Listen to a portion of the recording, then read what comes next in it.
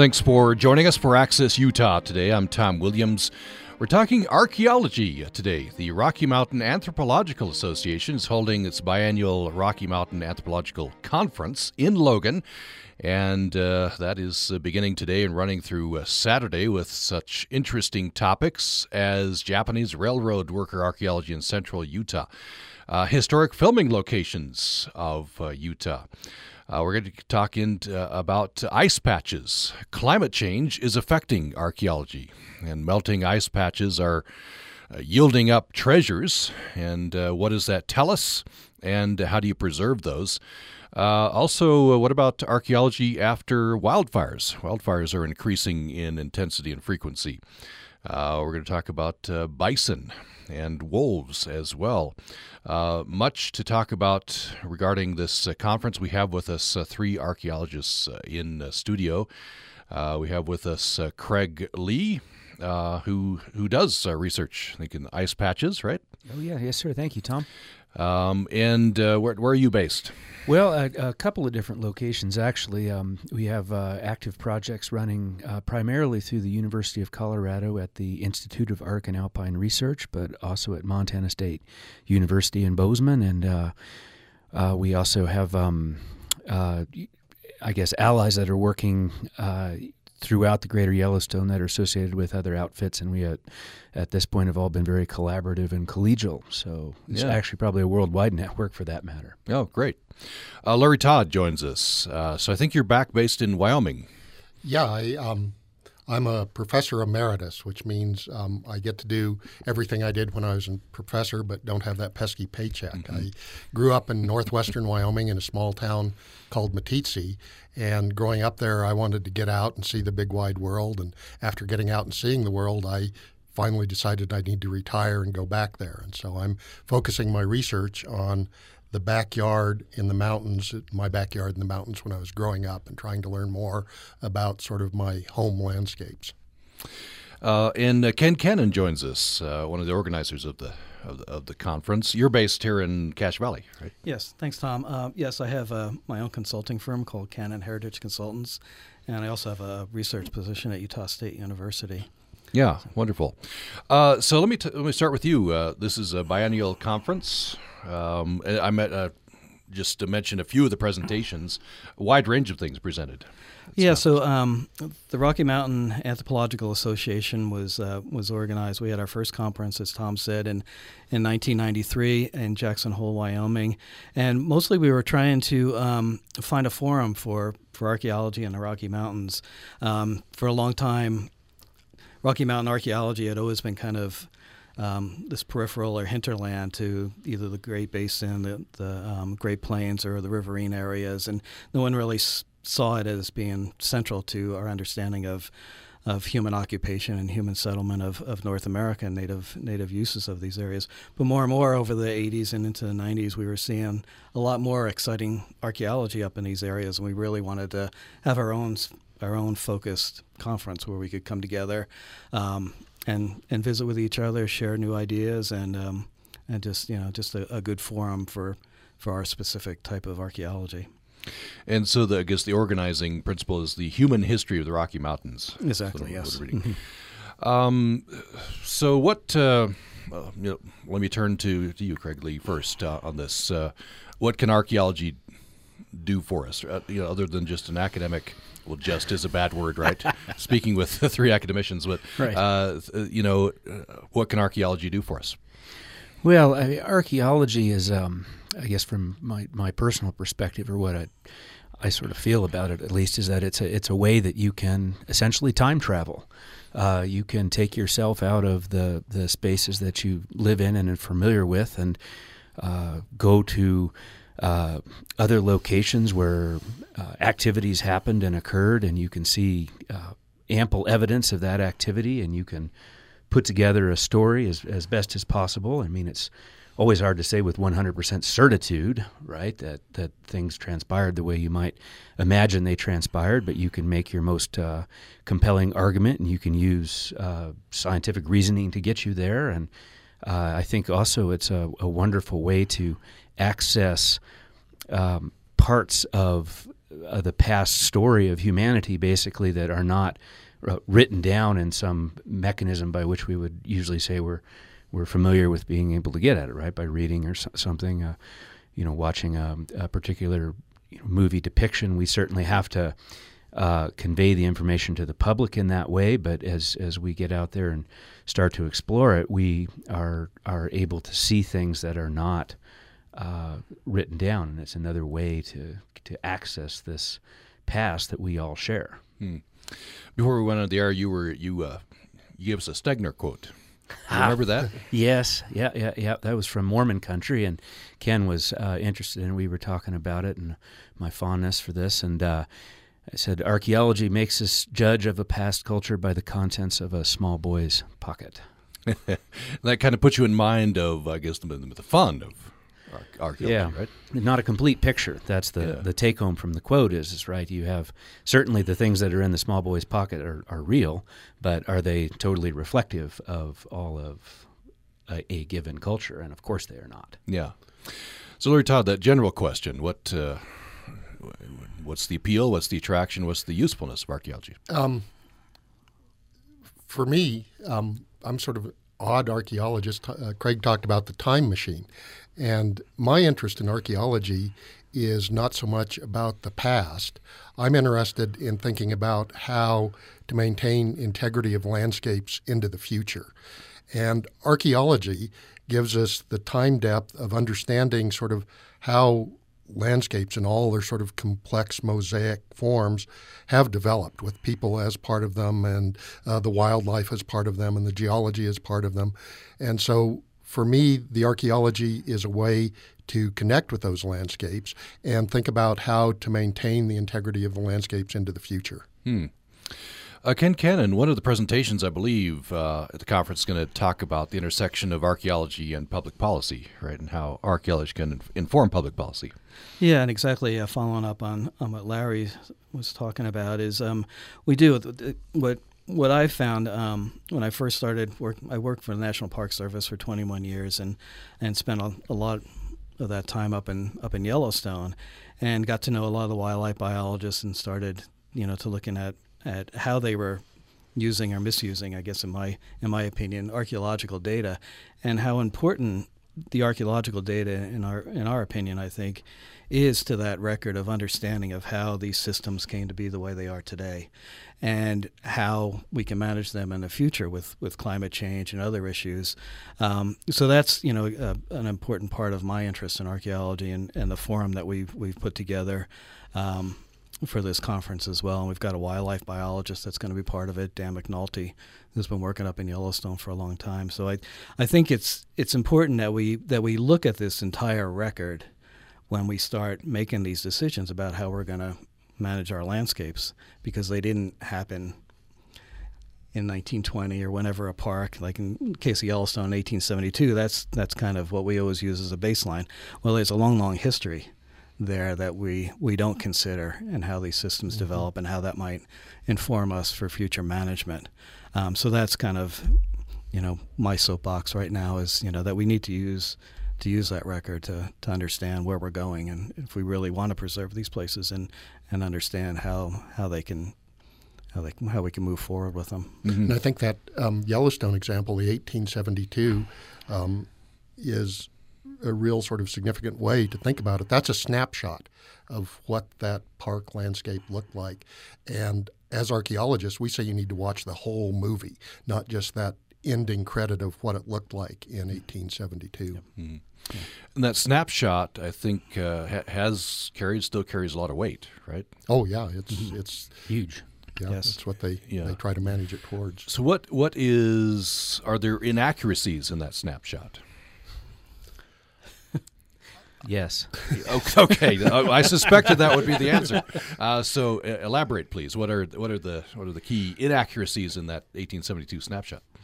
Well, I think in that snapshot of 1872, you see very few people in the picture, and so that's the way that everything's done. That wilderness landscapes, park landscapes, are locations where you go to get away from people, that they're the natural, pristine, unpeopled places. And the archaeology that we've been doing for years demonstrates that that's simply not the case. The reason that there weren't many people in the picture in that snapshot in 1872 was largely because the people who had been living there had been moved out. They'd been disease, reservations. People had been removed from the picture. So there was some editing going on in that picture. 1872, they didn't have Photoshop, but it's sort of a Photoshop-like picture with a key component of the environment not there. The apex predators not there. The humans that were there. The key landscape engineer. We talk about beavers being landscape engineers. Humans were were a major part. So you've removed a major component, a keystone component of that picture when you've got that snapshot without the humans in it. And so that's going to affect, I guess, present and future, right? How you manage the lands. Well, yes and no. I mean, I don't think that most folks would say that we need to, integrate, for instance, active hunting practices in Yellowstone National Park. That would take away from what it is. But I think it's disingenuous, for sure, to not regularly convey the fact that the ecosystem as it existed for 10,000 plus years, basically since the glacial ice came off, was, when it was an intact ecosystem, it was a peopled landscape. And people were active participants, not necessarily just always acting as predators, but they were engaged in those spaces and seeking perhaps some of the same things that we seek there today as tourists or visitors, which is how the parks describe it. Yeah, enjoying the wonderment of it, for sure. But I think that we need to make sure that we're being transparent and clear and honest and reflecting what was transpiring in those locations throughout the maximum breadth of their existence. Yeah. Because I think, sorry to interrupt you, Tom, but kind of following up on that, I think there's always been this kind of perception of Native Americans and their impact on landscapes and stuff, that they're always just kind of floating above it and didn't really have an active relationship to the land, but they were actively hunting. We know they were using fire to generate new growth for different plant resources, but also for game drives and different things. So they're actively part of the system. And I think, we've romanticized the Native Americans for so long, and it's not, to get into this argument that they had a real heavy impact on landscape like Euro-Americans do, but they were part of the system. And I think that's something that we've kind of forgotten and taken out of the equation, and, as Larry said, edited out of the picture. And I think it is disingenuous and doesn't really tell the whole story of what our landscape was like and how it came to be. That's an interesting phrase, and as soon as you uttered it, I thought, yeah, that's kind of how I've been picturing it: the Native Americans floating above the land. And you went on to use the word romanticize. Is that part of it? I think it is. Yeah, there's always been this romanticization of Native Americans, and it goes back, I don't know, going back in our anthropology classes, for hundreds of years, how we've thought about them, and it's and they, like humans are, they've always been part of the system, and I think that's something that we don't understand very well, or at least don't put into the equation when we're discussing how we manage landscapes, especially public landscapes. Is this part of the interpretation in the parks? Do you think this is accurately being portrayed?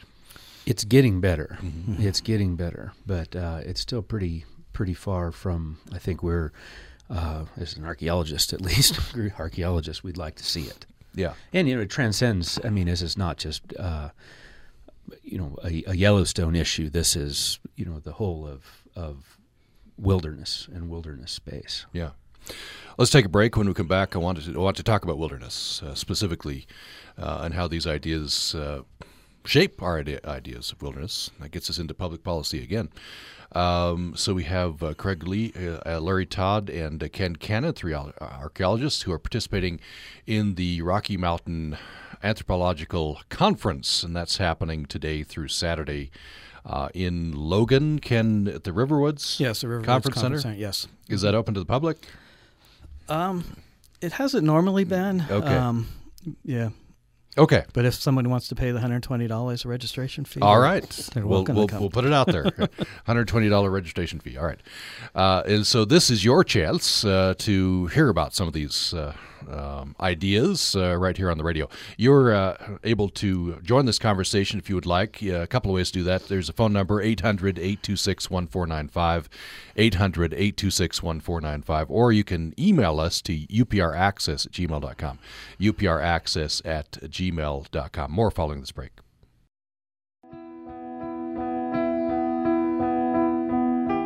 You're listening to Access Utah. I'm Tom Williams. We're talking archaeology on the program today on the occasion of the Rocky Mountain Anthropological Conference that's happening today through Saturday in Logan. We have with us Ken Cannon, one of the organizers of the conference, who's based in Cache Valley. Craig Lee and Larry Todd also join us, prominent archaeologists in the Intermountain West. So we... before the break, we promised we'd talk about wilderness. So I don't know who wants to jump in on this. We have an idea of wilderness as these are lands that are pristine. And I think human involvement in these lands is key to our idea of wilderness, isn't it? It's as the Wilderness Act is written, wilderness is our lands that are untrammeled by man, and man is only a visitor. And so this idea that these areas today, and I don't want to sound like I'm not in favor of wilderness areas. I think the preservation of landscapes in as pristine condition as possible is a tremendously positive goal. But the notion that humans were not part of those landscapes is a very transient view of them. It would be like trying to understand the landscapes without looking at the geology. Part of what forms those landscapes today, especially in the Rocky Mountains, are tectonics, but also humans have shaped the landscapes for the last 13,000 years. So if you really want to go out and appreciate and the wonder of a landscape, you've got to somewhere in your back of your mind understand that people were part of it. To give you a concrete example, in 2002, I started doing research in the Washakie Wilderness area in northwestern Wyoming. And at that time, there was one archaeological site recorded in the entire wilderness area. And when I talked to the Forest Service about doing research up there, they said sort of basically, sure, knock yourself out. You won't find anything. It's wilderness. Haven't you read the laws? In the last 18 years, I've looked at 0.7% of the Washakie Wilderness systematically doing archaeology and recorded over 200,000 artifacts. That's a pretty high density of material in a very small area. People were all over those wildernesses, not just transient hunting parties or things like that. We have large occupation sites at high elevations. We have occupation sites that may have been there throughout the year, even in the depths of the winter at relatively high elevation sites. So the perception of people only being visitors, it works in national parks today, but it's not the time depth. I talked about interest in preserving the integrity of landscapes, and the integrity of landscapes is also part of that story, as Craig was saying, of people have been part of it. So then what does that mean? Yeah, I could see one interpretation if someone's anti-wilderness. Well, people are already there, the high density. Let's go in that density today. What the heck, right? Well, there actually is. To kind of one of Ken's points earlier, too, and Larry's as well, talking about how we understand landscapes through time. So not just gazing backwards, but also thinking about where these resources might come into play for us in the future. If some of these dire predictions and scenarios that are put forward by climate modelers really come to pass and do put really significant pressures on the large numbers of people that are now occupying places like the Yellowstone River Valley. I'm talking, this would be really extreme, but climate and climate change is quite extreme, and there are probably demonstrable needs to understand how these environments operate and what kind of carrying capacities they have, what kind of resources are there for the maintenance of human groups over long-term over the long term, and that's certainly how I think they operated for native peoples in the past. They're sort of a pressure release valve in a way, too. I'm fully in agreement that they were up there all the time and continually, but you probably have periods of intensification if you've got hot, dry conditions down on the in the Bighorn Basin, let's say on the eastern side. Very nice to be able to retreat just a little bit up valley and get some new environments to interact with. So.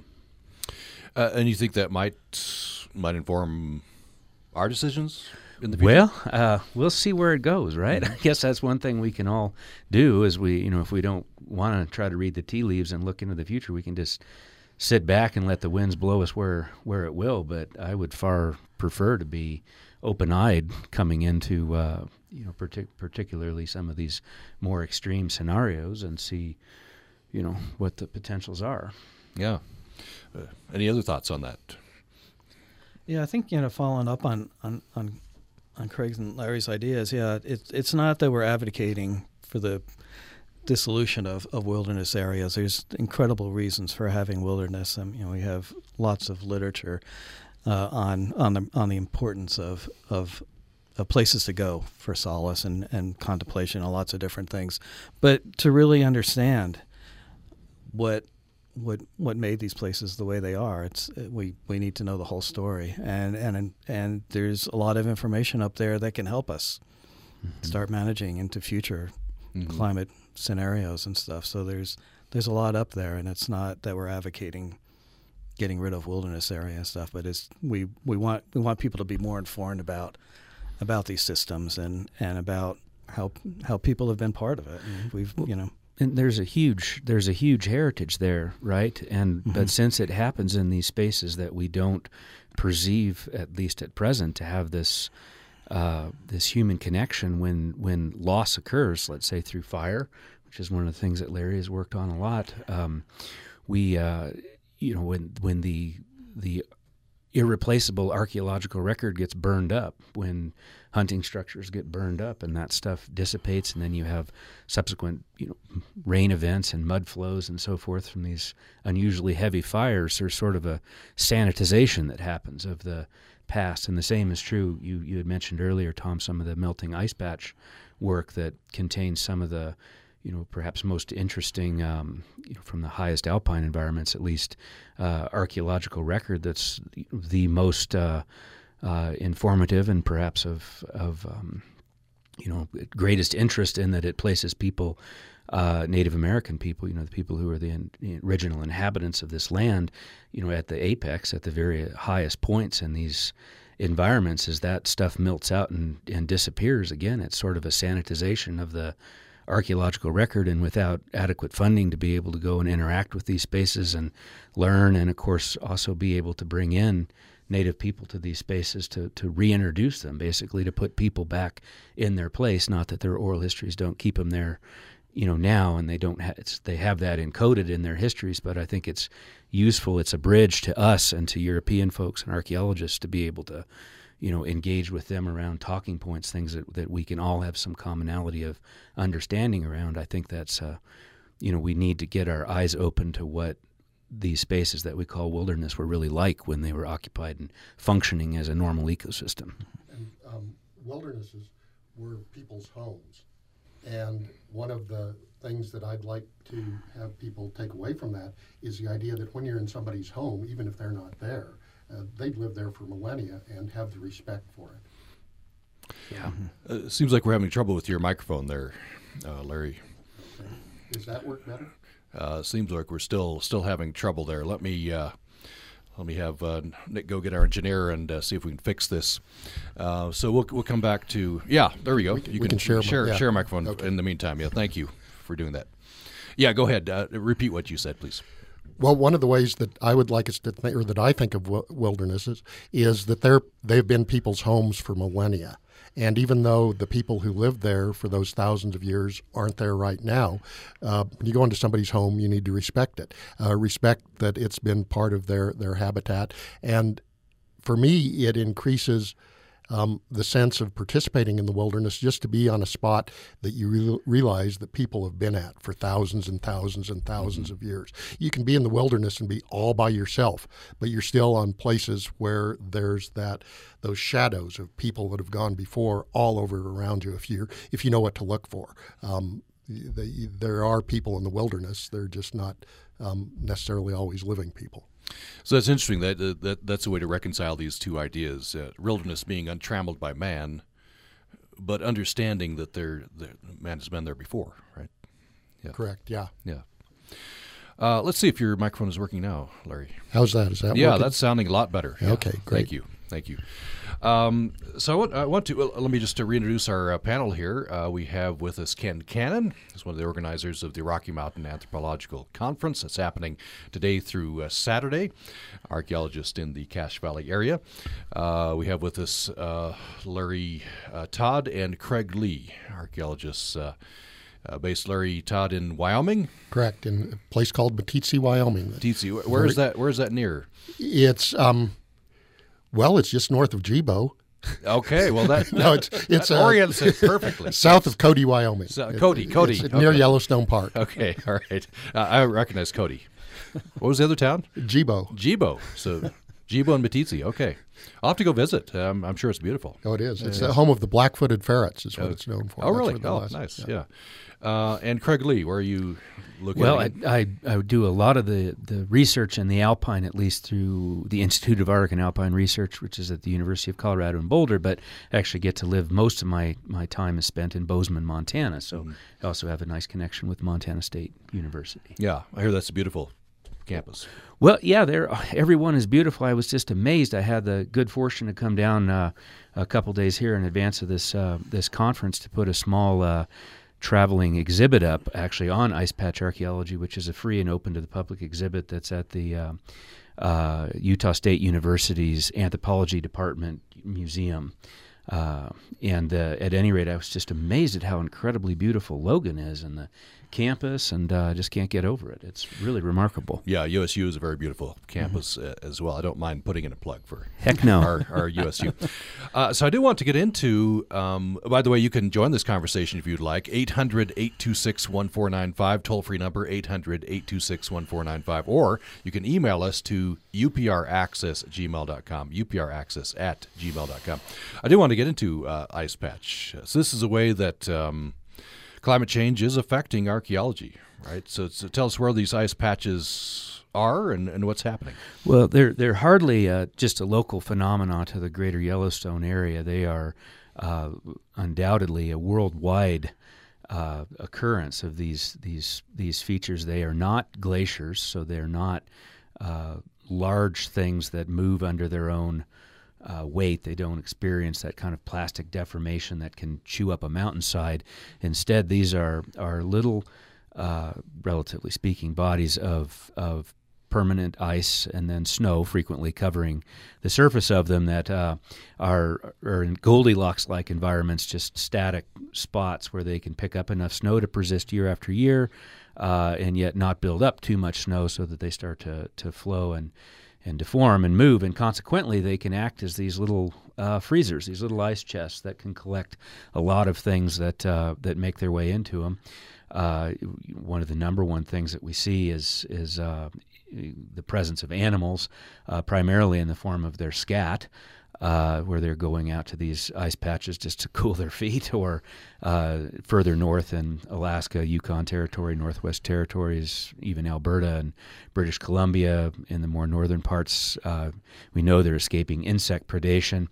I don't know that that's quite as big a driver down here, but there are also little oases that provide fresh forage and water late season. And so we get wind-blown plant material and all kinds of interpretable records in association with these spaces. But what we realized really started to happen in large part due to some work that colleagues in the Yukon were undertaking in the late 1990s was that there was an atypical melting that was occurring. There's always been an ebb and flow to these locations, but they were seeing wholesale melting and collapse of these features, and very clearly organized spaces within them where there was stratified deposits of snow, and then wind-blown organic material, more snow, and wind-blown organic material. You've got to imagine it sort of stacked up like the 7-layer bean dip. Well, at any rate, the climate was causing that all of the snow to dissipate and melt out, and so you're getting all of this organic material dumped into these huge piles, which can have a lot of feces, as I noted, in them, but this other wind-blown stuff. And sure enough, it was not something that was just local to the Yukon, but colleague E. James Dixon had pursued some National Science Foundation funding with my colleague Bill Manley at Instar, and we were able to look in Wrangell St. Elias National Park, and from there it's really spread at this point now throughout Western North America, but it's occurring in Norway, it's occurring in Europe, and very sadly, with the exception of another colleague at the University of Colorado, Will Taylor, who is actively working in Mongolia on ice patches. He's just completed his second season working there, so that's really the first continual project that's been occurring in Asia. There's a huge swath of Asia that just remains unknown in terms of what might exist in ice patches. So the ice patches are these, when it's not melting, mm-hmm. Can these be studied? You mentioned these little freezers, and it preserves these things. When they're melting, that yields up. Does it yield up more? Is that an advantage? Well, that's the silver lining in the bad stuff that's happening there. Well, we phrase it that way as a silver lining, but it's only a silver lining if we go out there and find material associated with it, and it's only a silver lining if we figure out how we can absolutely maximize our return on the effort that we put forth. And unfortunately, we're still really struggling to get the resources to be able to engage with these things in the most thoughtful manner that we could, and that would really be the inclusion of more Native people in the projects and getting people involved and coming out. We've had some of this, and I don't want to.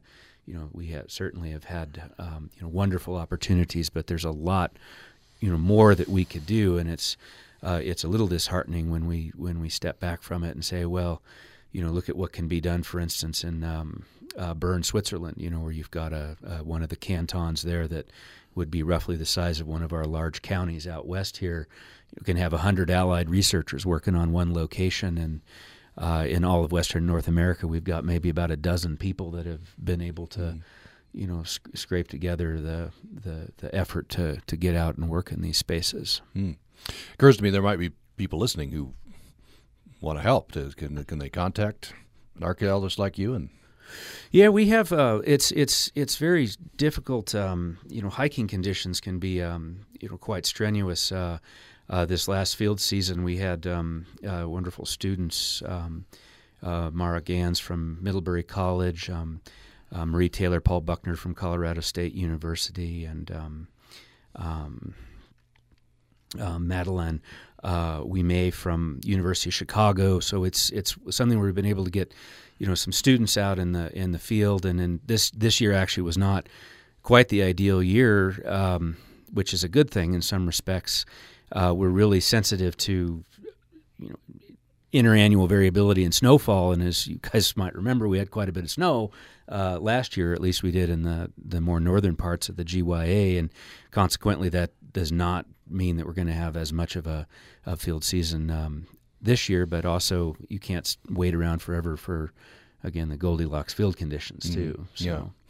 So I assume we're losing some of these artifacts. If the freezer breaks, to continue that metaphor, then some of this stuff that's organic, that's preserved, is going to deteriorate, isn't it? We have a very narrow window to be able to go out and engage with it, and even though we've been able to identify some remarkable materials and been able to share it through things like this, little museum exhibit that has been traveling around. This is its 8th small community that it's been in the greater Yellowstone area. It's the first one in Utah that it's been to. There are undoubtedly countless ice patches that we have not visited and that perhaps have already melted out significantly in the past and lost a great deal of their archaeological record. Yeah.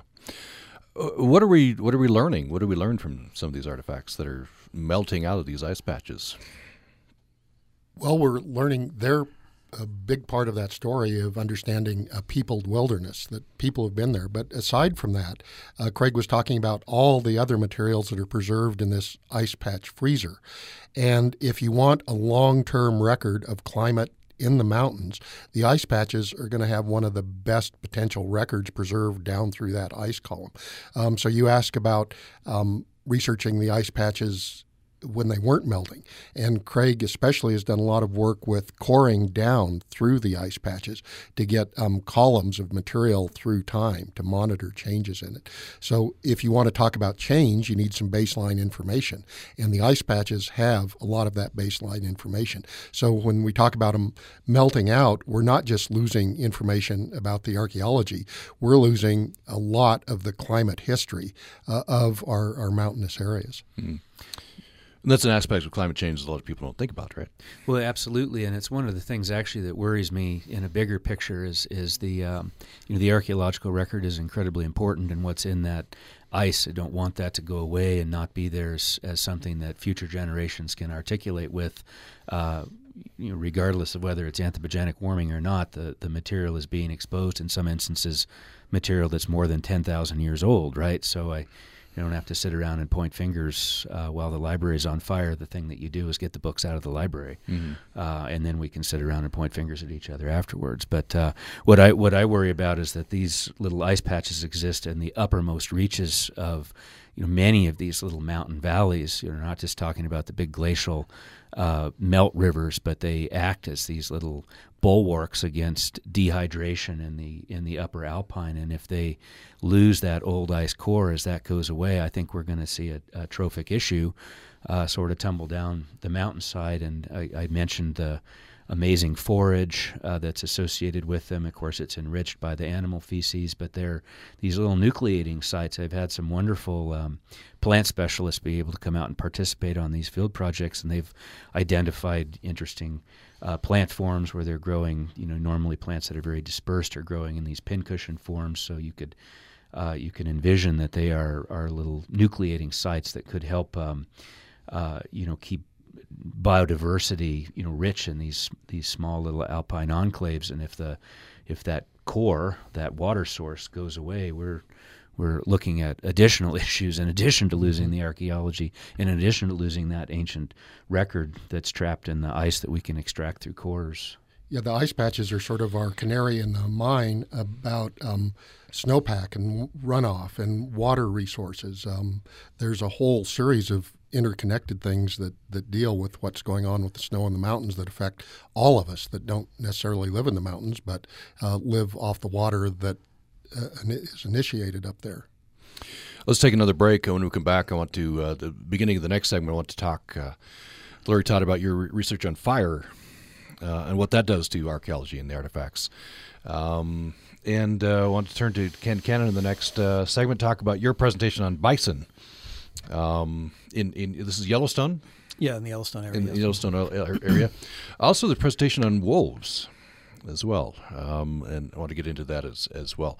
We're previewing the Rocky Mountain Anthropological Conference that's happening today through Saturday in Logan.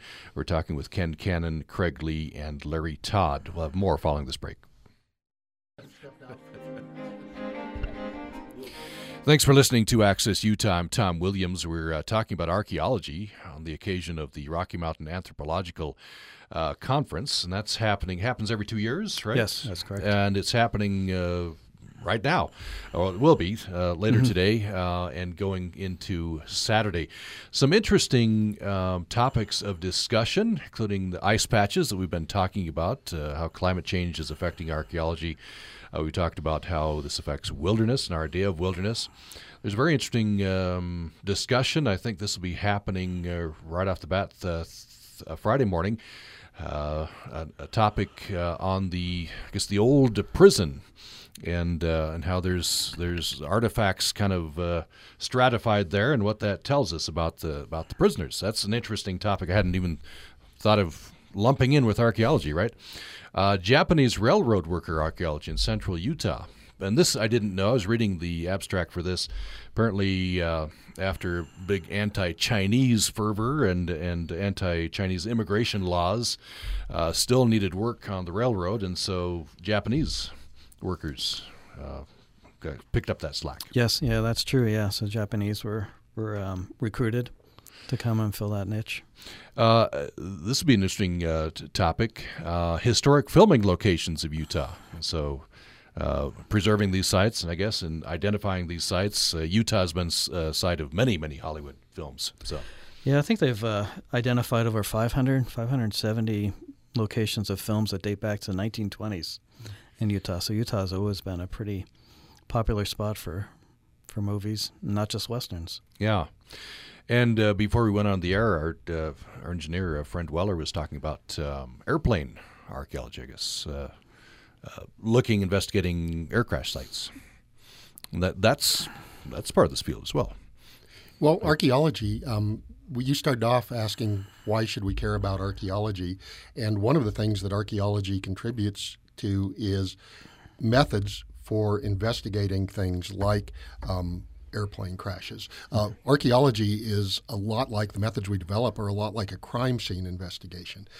Archaeologists are specialists in recording minute pieces of apparently trivial information and trying to put those together into a bigger picture. So just the basic methods of archaeology have some fairly wide reaches, trying to reconstruct what happened at a place at a previous time.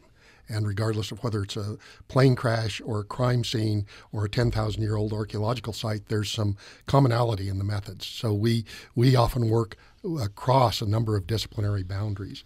I always say that archaeology is a great thing for people with, I call it academic ADD, of people that can't really stick with one research topic, that they love geology, they love ecology, they love plants, they love animals, they love digging in the dirt, they love playing with their computer programs. So archaeology requires you to do many of those sorts of things. So context is very important and implied in what you just said. So if I'm out and encounter an artifact of some kind, I think I'm clear on the fact I'm not supposed to pick that up and take it home, right? So what should I do? Take a picture of it. Take a GPS location of it. When you get back, if it's on federal land, contact the Federal Land Management Agency and let them know where it is. The context is tremendously important. And most of the archaeology I do in the wilderness is what we call catch and release archaeology. We don't take any of the artifacts or very few of the artifacts that we find back with us. We leave them there. So their contextual relationships with other artifacts and with the landscapes is not modified by us doing archaeology. We only take back the things that are at risk, like the things coming out of ice patches or things that require specialized analysis. So I'm trying to do an archaeology that follows sort of the leave no trace principles of we're researching the archaeology in the backcountry, but we're not modifying it or damaging it while we're doing it. My goal is to be able to take my grandchildren into the mountains and show them those artifacts in their natural habitat. It's a lot more meaningful thing than showing them those artifacts in a shoebox in a drawer or in a museum display, to have them there on the landscape to where once you've seen them there, you connect with that landscape in a very different way. That requires, I don't know what that requires, protections. I mean, there's still people who probably want to remove those artifacts. So that's a lot of what we spend time doing, is trying to engage the people that are out there a lot and explain why it's important. If you just say it's illegal to pick up artifacts, that doesn't really carry much weight in a lot of people's minds. But if you explain why collecting, picking things up is removing parts of the puzzle. A few years ago, I did a museum display where I had a jigsaw puzzle of a picture of an archaeological site and invited people to take pieces of the puzzle home. And you very quickly see that every time a piece is removed, that picture of what's going on is degraded. And that's what happens when you collect something from the past. You're taking part of that piece of the puzzle home, and it might be an interesting shape to the puzzle piece. It might have some interesting colors on it, but it doesn't tell you a whole lot about what the whole picture looks like. Yeah, Craigley, you're nodding your head. Well, yeah, and I just, I think the thing is everybody can appreciate the sincerity on the part of folks who are interested in Native American culture and in archaeology. It doesn't have to. There's a lot of historic archaeology up in the Alpine too. There's in the mountains in general, and the wilderness. There's ghost towns and other sorts of things. And but the joy is I think if you can help people see that, do you know exactly how cool you feel in this very instant that you've just discovered this old painted sign on a old roadway, and how amazing that is, and you have this moment of aha, how cool. And if you deface it, or if you try to chip it off and take some of it home, you deny the next person the opportunity to see that. And that's, I think, it's kind of just popped in my head here, but I was thinking about when I was younger, I used to do some caving or spelunking, and if you would go into a cave, you'd always have the sense that you were the first one there until you got down in there, and then you found some garbage. Mm-hmm. And that is always heartbreaking. Mm-hmm. And so in archaeological context, we always have to let our imaginations run away with everything that has walked off the site, conceivably. But, if we can I would far prefer to be able to talk openly and share the information with the public, and not have to worry about the 1%ers that are the ones that would swipe stuff and take it away, because the large portion of the population are well-meaning and good folks, and just game and interested, and sometimes maybe will make a poor decision on picking something up. But again, if we don't talk about it and try to explain why, just like Larry so eloquently put, taking pieces away from a puzzle really takes away a lot from the puzzle.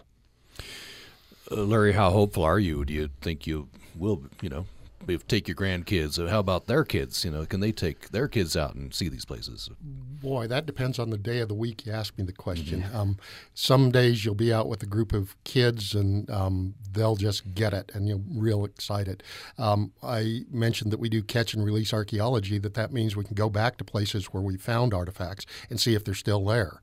And even in the back country, it's amazing how after 5 to 10 years, those sites have been degraded. And on those days, you just want to, I'm glad the walls here are padded, you want to pound your head on the wall. Mm-hmm. And rather than having the joy of discovery that Craig was talking about, it's that grief of loss, it was there, it's gone, that information has been erased from the past, that burning library thing. Mm. The books are ashes often. Yeah. So. Yep. I want to turn to Ken Cannon and get your brief abstract of your talk on. You're involved in a talk on bison in the greater Yellowstone area, and its role. I'm reading the title here. Its role in the ongoing debate on wildland management. Thanks, Tom. So we put together this forum actually, and it's involving Larry Todd and Robert Hitchcock and his work in Africa, and also Dan McNulty, and trying to get us together to talk about, like we were talking about earlier, the relevance of archaeology and pre-contact studies to management. And when I first started working up in Yellowstone in 1989, it was a period of time when people were actively talking about reintroducing wolves, and also the number of bison that were there, and how bison were causing all kinds of issues when they were leaving the landscape and stuff and going, particularly with brucellosis and stuff. And I started getting involved with some of the wildlife managers there and wildlife biologists there, and they were really interested in what the archaeological record could tell us about how long bison were here, how bison had used the landscape, and how that might inform us for managing. Because mostly they're, I think, particularly interested in how many bison have always been there. There's a number of bison there today, which is, I think, 7,000 now in Yellowstone, maybe. Have they always been there? Has that number always been there? And that's something that I don't think we could ever get at those numbers, but I think bison have, they kind of represent this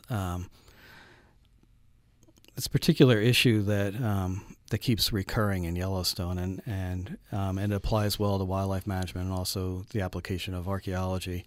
And right now there's a debate about whether bison were even part of the the ecosystem and whether they contributed in the ecosystem.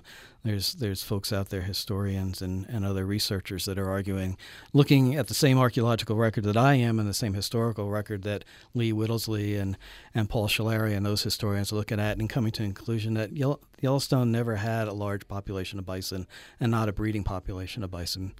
And part of that is their misunderstanding of the archaeological record. One of the things that we deal with, and going back to that quote from Wallace Stegner, is that the archaeological record is subjected to a whole number of different forces, both natural and cultural. So what we come to see as archaeologists has been degraded by preservation issues, people high grading the record, taking things away. So there's lots of different forces that affect the archaeological record. And a lot of these people that are looking at our record, they look at the broad numbers. They look at the raw numbers and say, okay, we only have 126 sites in Yellowstone that have bison or something small like that. So bison really weren't part of that system, but they don't understand the archaeological record and how it came to be. So that's kind of where I've gotten up on my soapbox, is trying to understand the record and all these different preservation forces and stuff that impact what we do. Not to mention the amount of archaeologists that are actually working out there. I mean, Larry talked about, less than 1% of the area that he's focused on. There's, it's tremendously labor-intensive work that we do. Lots of blank spots on the map. Lots of blank spots Right. on the map. So that's, an important part of what we're trying to do is you kind of use the bison as a good example, because they're an icon in the West, but they're also a flashpoint in management right now. A lot of people are on both sides of whether or not how important bison are to the system. So that's kind of my research, is continuing to try and understand bison and the system from the archaeological Interesting. record. And we'll have to leave the discussion there. We're out of time. Much else could be said, and it will be said at the Rocky Mountain Anthropological Conference, which is happening today through Saturday. We have with us Ken Cannon. Thanks so much for coming in. Thank you, Tom. Craig Lee. Thanks. Thank you very much, Tom. And Larry Todd. Thanks for talking with us. And if you'd like to know more about this conference and the association, rockymtanthro.org is the place to go. And thanks for listening today.